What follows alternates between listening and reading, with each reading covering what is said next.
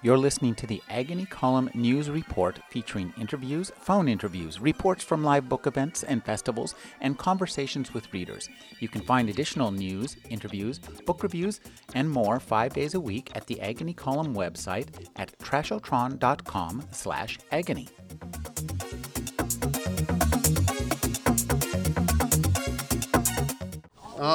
Thank you all for coming. As you know, the SF and SF is a regular program. Get on our mailing list. We do this once a month. We get two distinguished writers. We match them up, and we generally read fiction, not always. We're going to sort you a little bit into nonfiction. Not tonight, but if you insist. No, I'm not insisting. And as usual, I want to ask people to turn on their cell phones in case something better comes up. And so without further ado, what we're going to do is we're going to have our two readers, then we'll schmooze for a little while, then we will have a panel discussion, and our readers will...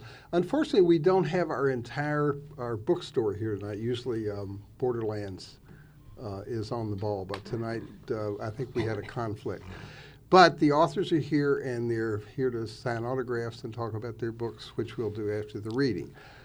Our first reader this evening is someone who's very well known here in San Francisco and in this community, comes to the readings a lot. But I believe is this the first or the second time we've had you as a speaker? First time.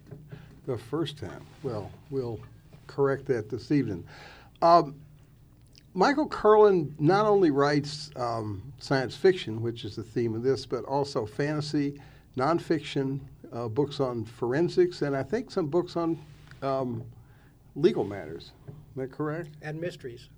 Oh, yeah. I'm going to leave out the mysteries. He's one of the world's leading experts on Sherlock Holmes, and he writes the more, which I would call historical detective novels. Yeah, slightly fantasy the way I write them, yeah.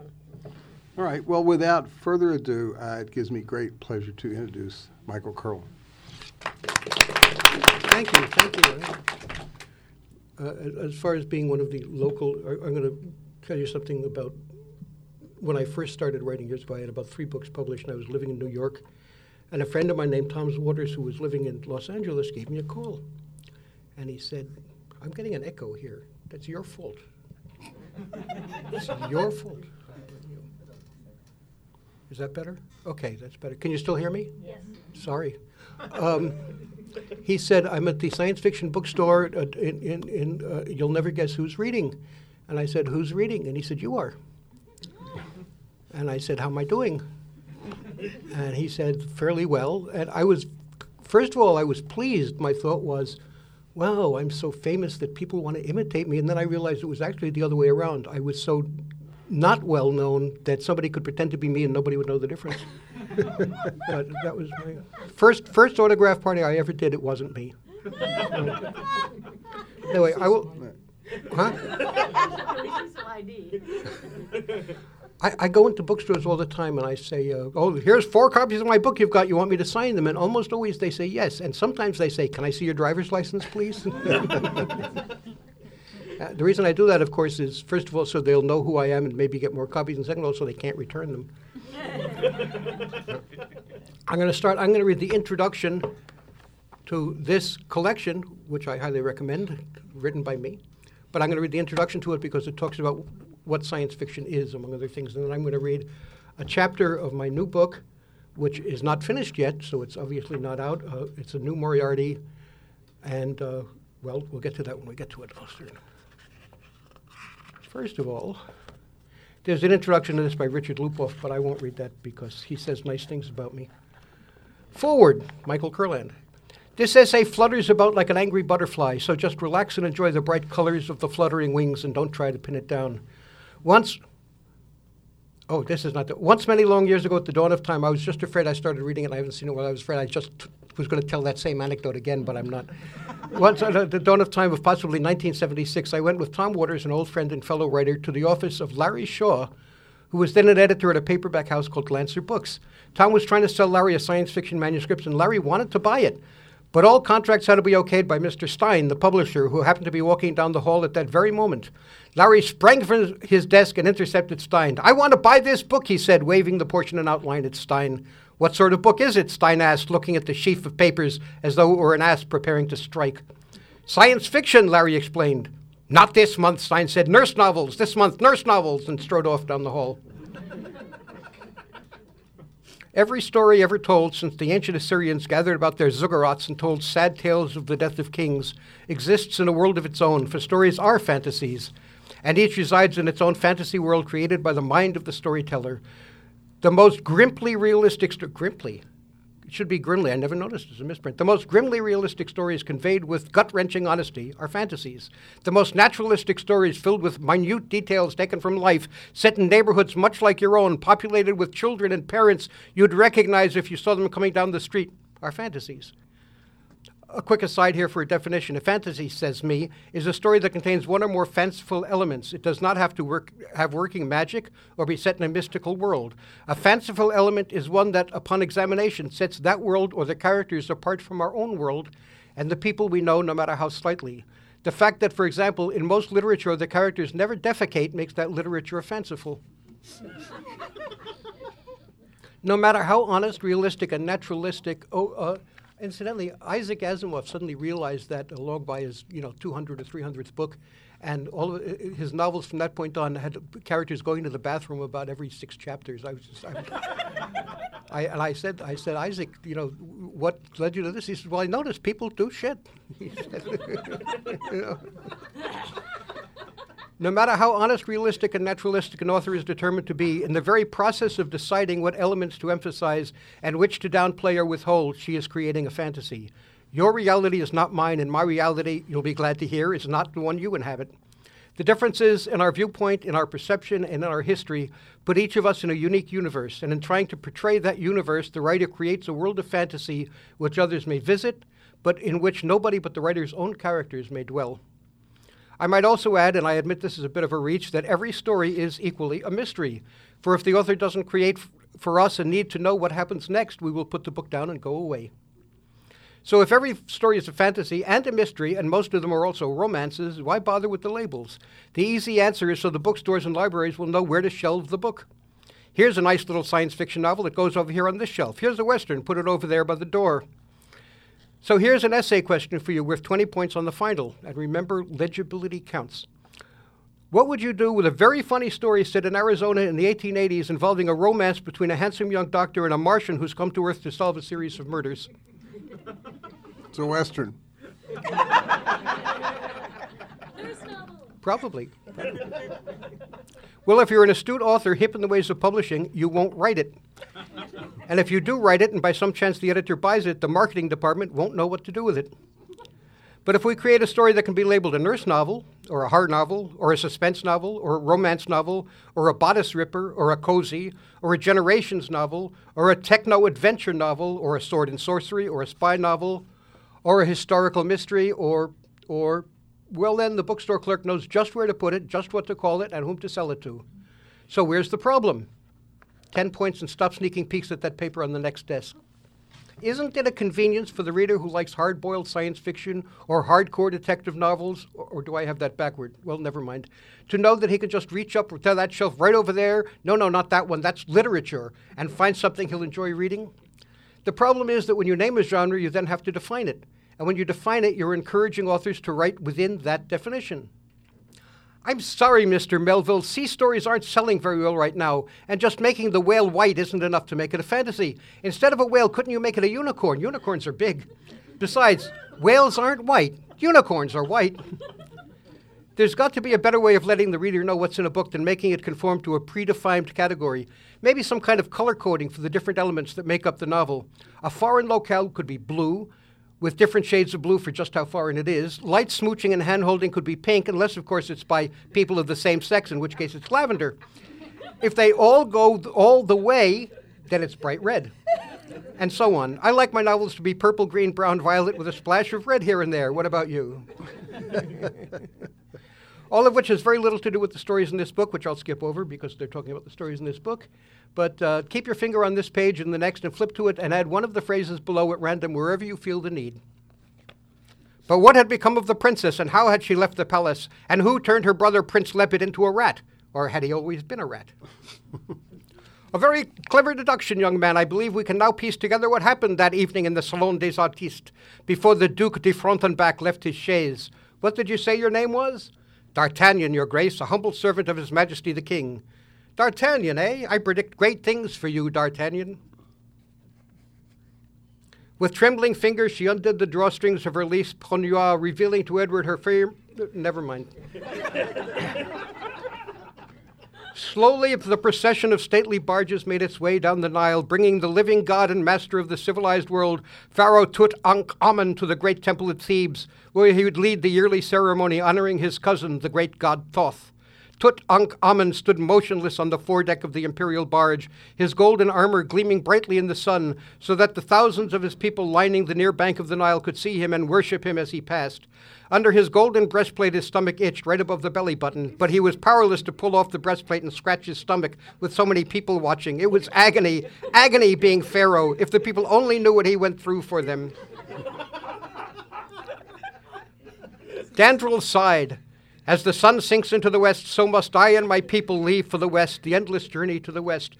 For there is no room for magic in this world any more. We will fade into the west and bother you no more.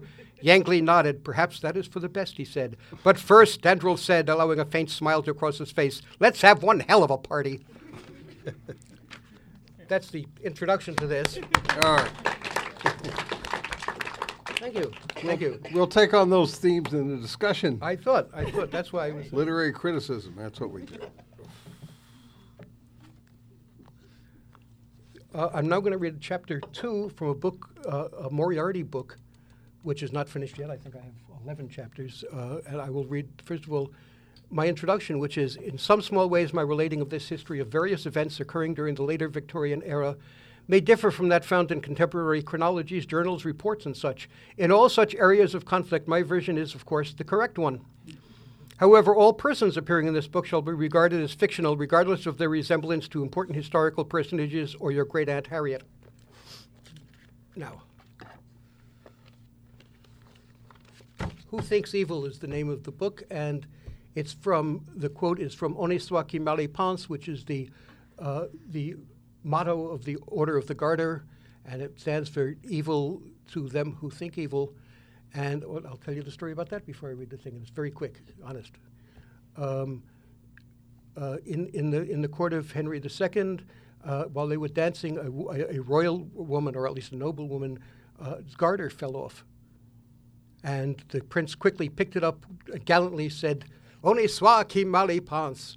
However, isn't that kind of weird for a garter? I mean, we know about garters. That wasn't. Well, the thing was, it was a red garter, and red garters were worn by witches, and she could have been burned if he hadn't quickly and gallantly said something for her. Anyway, I'm going. Okay, this is chapter 2, and it's called Molly's. Come give us a taste of your quality, Shakespeare. I always start with a little quote. Make people think I'm literate. It had been Saturday, September 13th, 1890, for 5 hours, but Friday took a long time dying at the gentleman's establishment known as Molly's, a white brick 3-story building at 33 Gladstone Square, London. The last client had been ushered out, except for a marquis and a colonel of the guards, who were using the establishment as a residence for the night, and 5 loo players of various ranks and stations in an upstairs room, who probably wouldn't be staggering out into the chill, damp fog until sometime Tuesday. The maids were gathering the soiled bed linens to be washed and ironed, the glasses to be scoured, the bottles to be rinsed and returned to the vintners, and the various frilly garments and special costumes to be cleaned, examined, and repaired if necessary. The filles de joie, if I'm pronouncing that correctly, the filles de joie were enjoying the luxury of sleeping alone. Then suddenly there came a tapping as of someone strongly rapping at the outer door. "A bit late for visitors," muttered the porter, "or a bit early if it comes to that." He slid open the eye slot and peered out. The orange glow of the gaslight above the door showed 2 men in evening clothes standing outside, clutching their silk hats in their gloved hands, a thin young man with mutton chop whiskers and the appearance of studied solemnity, and an older, thicker one with a bushy brush, I shouldn't have written that, it's hard to say, a bushy brush mustache and a touch of humor in his ruddy face. "Closed for the night," the porter called out to them. "Come back tomorrow, or later today as it happens. Say along about 3 in the afternoon. Glad to see you gentlemen then, I'm sure." The young thin gentleman brought his eye close to the eye slot. "Sorry to bother you, my man," he said. "We're here to retrieve Baron Renfrew. He's late for his next engagement. Has he changed his plans? Is he spending the night? Could we speak to him, if you don't mind?" "Baron Renfrew, is it then?" the porter asked. "Well, then, come on to the parlor. We'll see. He pulled the door open and escorted them to the front room. "You'll just wait here for a minute, it might be, and I'll fetch Miss Molly."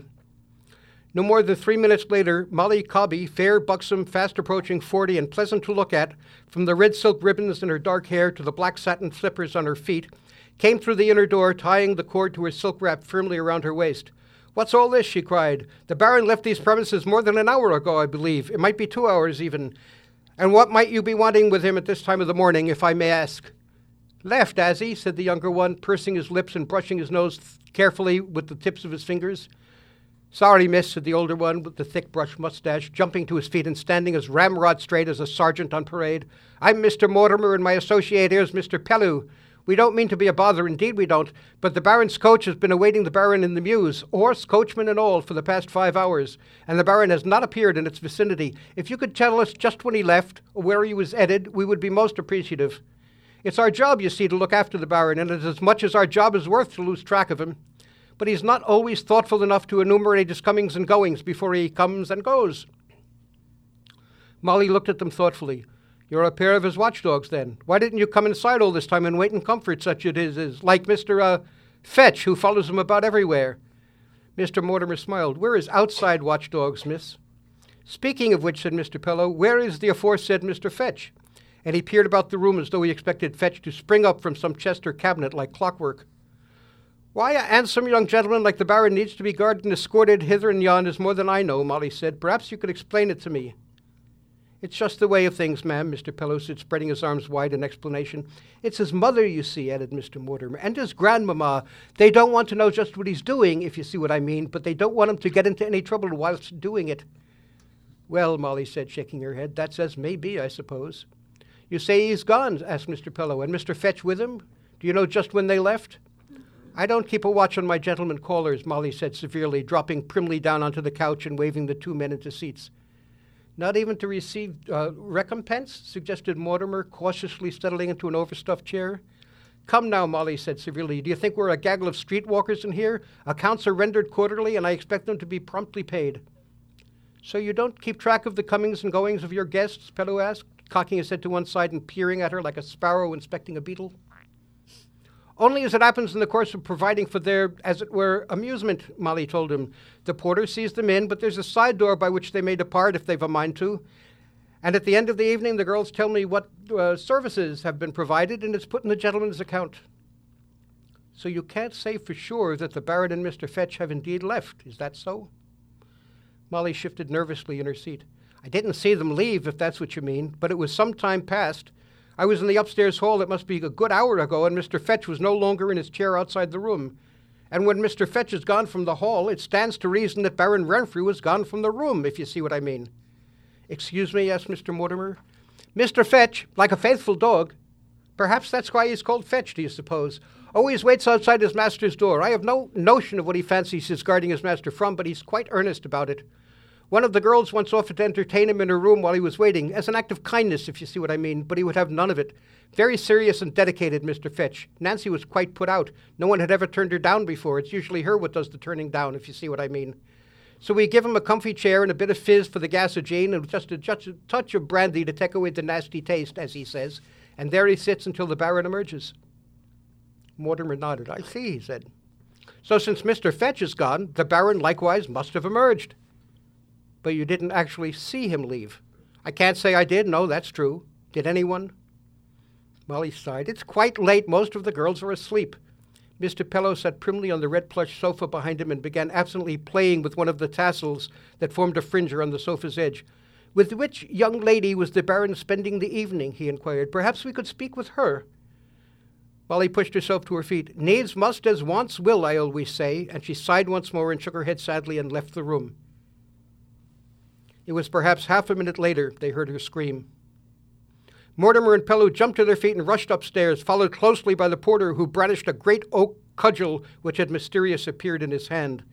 The screams stopped as they reached the long, dimly lit hallway, but doors were opening, and the young ladies of the establishment, their flannel nightgowns held tightly around them against the draft, were peering cautiously out.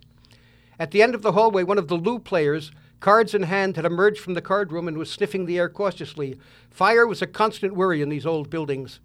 Seeing nothing of that sort amiss, the man retreated back into the card room with one last aggravated sniff and a muttered, "Women," and slammed the door. Several of the girls had gathered around one of the open doors. Mortimer paused to turn up the gas on a wall sconce near the door, and bright white light from a mantel flooded the hallway and the room beyond. The bedroom was a rectangle about 14 by 20 feet, holding an oversized bed, a night table, a bureau, a wardrobe, and a washstand with a porcelain wash basin that might be said to be in the style of Louis XV, depending on who said it.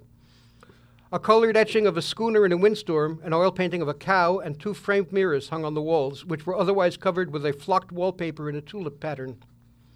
A red-haired girl lay stretched out on the bed, and Miss Molly was bending over her. The light bounced off the mirrors in the walls and ceiling, cast weird reflections around the room, and left a deep shadow on the bed as the men entered, and for a second it seemed that mysterious, half-seen entities were gliding about in the unlit corners. The girl, a pretty, freckle-faced young redhead, lay on her back naked with a sheet thrown over her middle for modesty, her hands and feet spread apart and tied with some sort of thick satin cord to the 4 bedposts. Some trick of the lighting seemed to cast a dark shadow across the sheet. "I didn't know our master was a devotee of the Marquis de Sade," remarked Mr. Mortimer quietly. "Let us not dwell on this," said Pellew, turning away and gazing earnestly at another part of the room. "Untie the girl, Miss Molly, and I'll see that she gets an extra 20, make that £20 for her troubles." "Rose," she called herself, Molly said without looking up, "because of her coloring, if you see what I mean. Red hair, red cheeks, Rose." Called herself? Mortimer stepped closer and peered over Molly's shoulder. The girl's eyes stared sightlessly at the mirrored ceiling. Her mouth was opened, her lips shaped into an oval O, an eternal silent scream of horror. A deep gash splayed open her too white skin from her throat down between her breasts and disappeared beneath the sheet. What had seemed a dark shadow across the middle of the bed was a pool of slowly congealing blood. "Well, I'll be—" began Mortimer, taking an involuntary step backwards, his hands across his mouth. "What a horrible thing, horrible!" Pellew turned back and stepped closer to the bed to examine the carnage. "Awful indeed," he said. "Tragic. Some concentrated fury attacking this poor girl. I haven't seen anything like it since, well, for some time." He turned to Mortimer. "You don't think this could be the work of our master, do you?" he asked in an undertone. "There were rumors at the time, I remember." "Bosh," said Mortimer. "Then and now. Bosh. Don't believe it for an instant. Something horrible has happened here, but you can't think that the Baron had aught to do with it." "Well, where is he then?" asked Pellew, peering around the room. Suddenly Molly screamed once more and jumped back from the bed. "Something grabbed my leg," she shrieked. The gaggle of girls gathered in the hallway outside shrieked in sympathy and then shrieked again as an arm emerged from beneath the bed, its hand reaching. Mortimer and Pellew jumped for the arm and pulled. It was attached to a weazened little man in a white shirt and black breeches, who slid out from under the bed, lay prone and motionless on the floor. The girls shrieked once more. "Why, it's Mr. Fetch," Molly said, peering down at the man. Fetch opened his eyes and blinked at the light. "Where am I?" he croaked. "What happened?" "Never mind that," Mr. Mortimer said severely. "Where's the Baron?" Fetch tried to sit up, but lay back down with a weak groan. "I was bumped," he said. "Banged, bopped aside the head. Something grabbed me from behind, and something bopped me a vicious bop on the... Ow!" He had tried to touch the spot above his left ear where the damage had been done, but the pain was too great. Hang on a second. That voice is hard to do. "What sort of something hit you?" Molly asked. One of the girls outside the door put her hand to her mouth. "Ghosts and ghoulies," she whispered in a loud and earnest whisper. "There's strange things walks these corridors at night." "Mighty strange," one of the other girls agreed. "I have felt their presence as a cold, clammy hand on the back in the dark." "None stranger than yourself, Gladys Plum," Molly said severely. "Go back to your rooms now, all of you, and stop frightening each other, or you'll be feeling my cold hand where it'll do some good." The cluster of young women looked at her wide-eyed and made no attempt to move. "Where is your master?" Mortimer repeated, bending over the prostrate Fetch. "Where is the Baron?" "Don't know," Fetch mumbled. "Where am I?" Molly squatted on the balls of her feet next to Fetch. "You're in Rose's room," she told him. "Until moments ago, you were under Rose's bed." Moving his head gingerly, Fetch looked around the room. "I was?" he asked, wonderingly. "What was I doing there? Where's the Baron got to, then?" "Wait," Mortimer said. "What's that sound?" "Sound?" Pellew straightened up and looked searchingly around the room. "Be quiet and listen," Mortimer instructed. holding his forefinger to his lips. They listened silently for a few moments. A couple of the girls in the hall giggled nervously, but Molly looked sternly at them, and all giggles subsided. "What sort of sound?" Molly whispered. "It's a sort of soft, scratching, thumping, sobbing sort of sound," Mortimer said. "Coming from—" He looked around him, trying to locate the sound. "There it is again, but I cannot tell where it's coming from." Molly lifted her eyes to the ceiling and held her breath. "I do hear it," she said. She waved her finger around the room like a compass needle gone wild, and then steadied it to point to the wardrobe. "There," she said, "it comes from there." Pellew tiptoed over to the wardrobe with exaggerated caution and paused in front of the door to look back at Mortimer. Mortimer nodded, and, standing behind Mortimer, the porter raised high his cudgel. Pellew stood to the side of the wardrobe and yanked at the door handle with no effect. He yanked again, and again. It did not budge. But this time a loud squeal emerged from inside the wardrobe. Pellew frowned and moving in front of the door, he took the ornate round knob firmly in both hands. Spreading his legs to brace his feet against the sides of the wardrobe, he yanked and yanked again with all his might. There was a creaking and a snapping, and the door flew open, throwing Pellew on his back in an undignified sprawl. In the wardrobe were hanging a few frocks and jackets, a teal-blue velvet cloth coat, and a red silk dressing gown with Japanese pretensions. Crouched under the dressing gown, in as tight a ball as she could manage, was a small girl in a frilly white chemise, her pert, round face wet with tears and red with the long effort at suppressing a scream, a series of screams that now began tumbling forth. Molly squinted at the girl and took a step forward. Here now, Pamela," she said sharply. "Let's have none of that. You must control yourself. Whatever were you doing in the wardrobe? It's a horrible thing what's happened, but you must take a deep breath and control yourself." Pamela gulped and stopped sobbing long enough to take a deep breath, and then broke out into a fresh paroxysm of sobs. Mortimer moved up and took the girl in his arms, patting her sympathetically, if awkwardly, on the back. There, he said. "I have a gal at home just about your age, maybe a peck younger. You mustn't upset yourself so. What were you doing in the wardrobe?" Pamela sobbed. "Were you in there while it happened?" Pellew asked. "Whatever it was. Take a deep breath now." Pamela looked at him, took a deep breath, and sobbed. "I don't think," Molly said, "that deep breathing is going to help." Mortimer took an oversized white handkerchief from his jacket pocket and wiped off Pamela's moist face. "So it would seem," he agreed. "I'll take her into her own room," Molly said, gathering the girl into her own arms. "We'll talk to her later after she's had a chance to whatever it is she needs to do." Mr. Mortimer looked at Mr. Pellew, and Mr. Pellew looked at Mr. Mortimer. "Go for the specials," Mortimer told Pellew. "I'll stay here and do what can be done." "Put someone at each door," Pellew said. "Of course," Mortimer agreed, "but I fear the horse is long gone." "What horse?" Molly demanded. "What specials?" "The special household branch of the CID at Scotland Yard, ma'am," Mortimer told her. "There's nothing for it, I'm afraid. There's been murder done, and his Baron Renfrew is missing." "What household?" Molly squealed, her hands flying up to her face. "I don't want the Rossers in here," she protested, looking wildly around as though she expected them to jump through the window at any second. "Oh, these aren't the regular police," Mortimer assured her. "This is a very discreet group of gentlemen, specially trained to handle situations like this. Mr. Pellew will take our coach and fetch them. Will you please see that all the outer doors are secured?" "Situations like what?" Molly asked. "Just what is this 'ere special household branch?" "Go, Mr. Pellew," Mr. Mortimer said, taking charge with a firm hand. "See to the door, if you please, Miss Molly. All will be revealed to you in the fullness of time, which in the present case will probably be within the next half hour, I should say." Mr. Pellew trotted off down the corridor, the cluster of girls parting before him like the Red Sea before Moses. If Pellew thought a religious simile wasn't too inappropriate at a time like this. "I say!" a voice bellowed from down the hall. "Will you girls please keep it down? We're trying to play cards in here."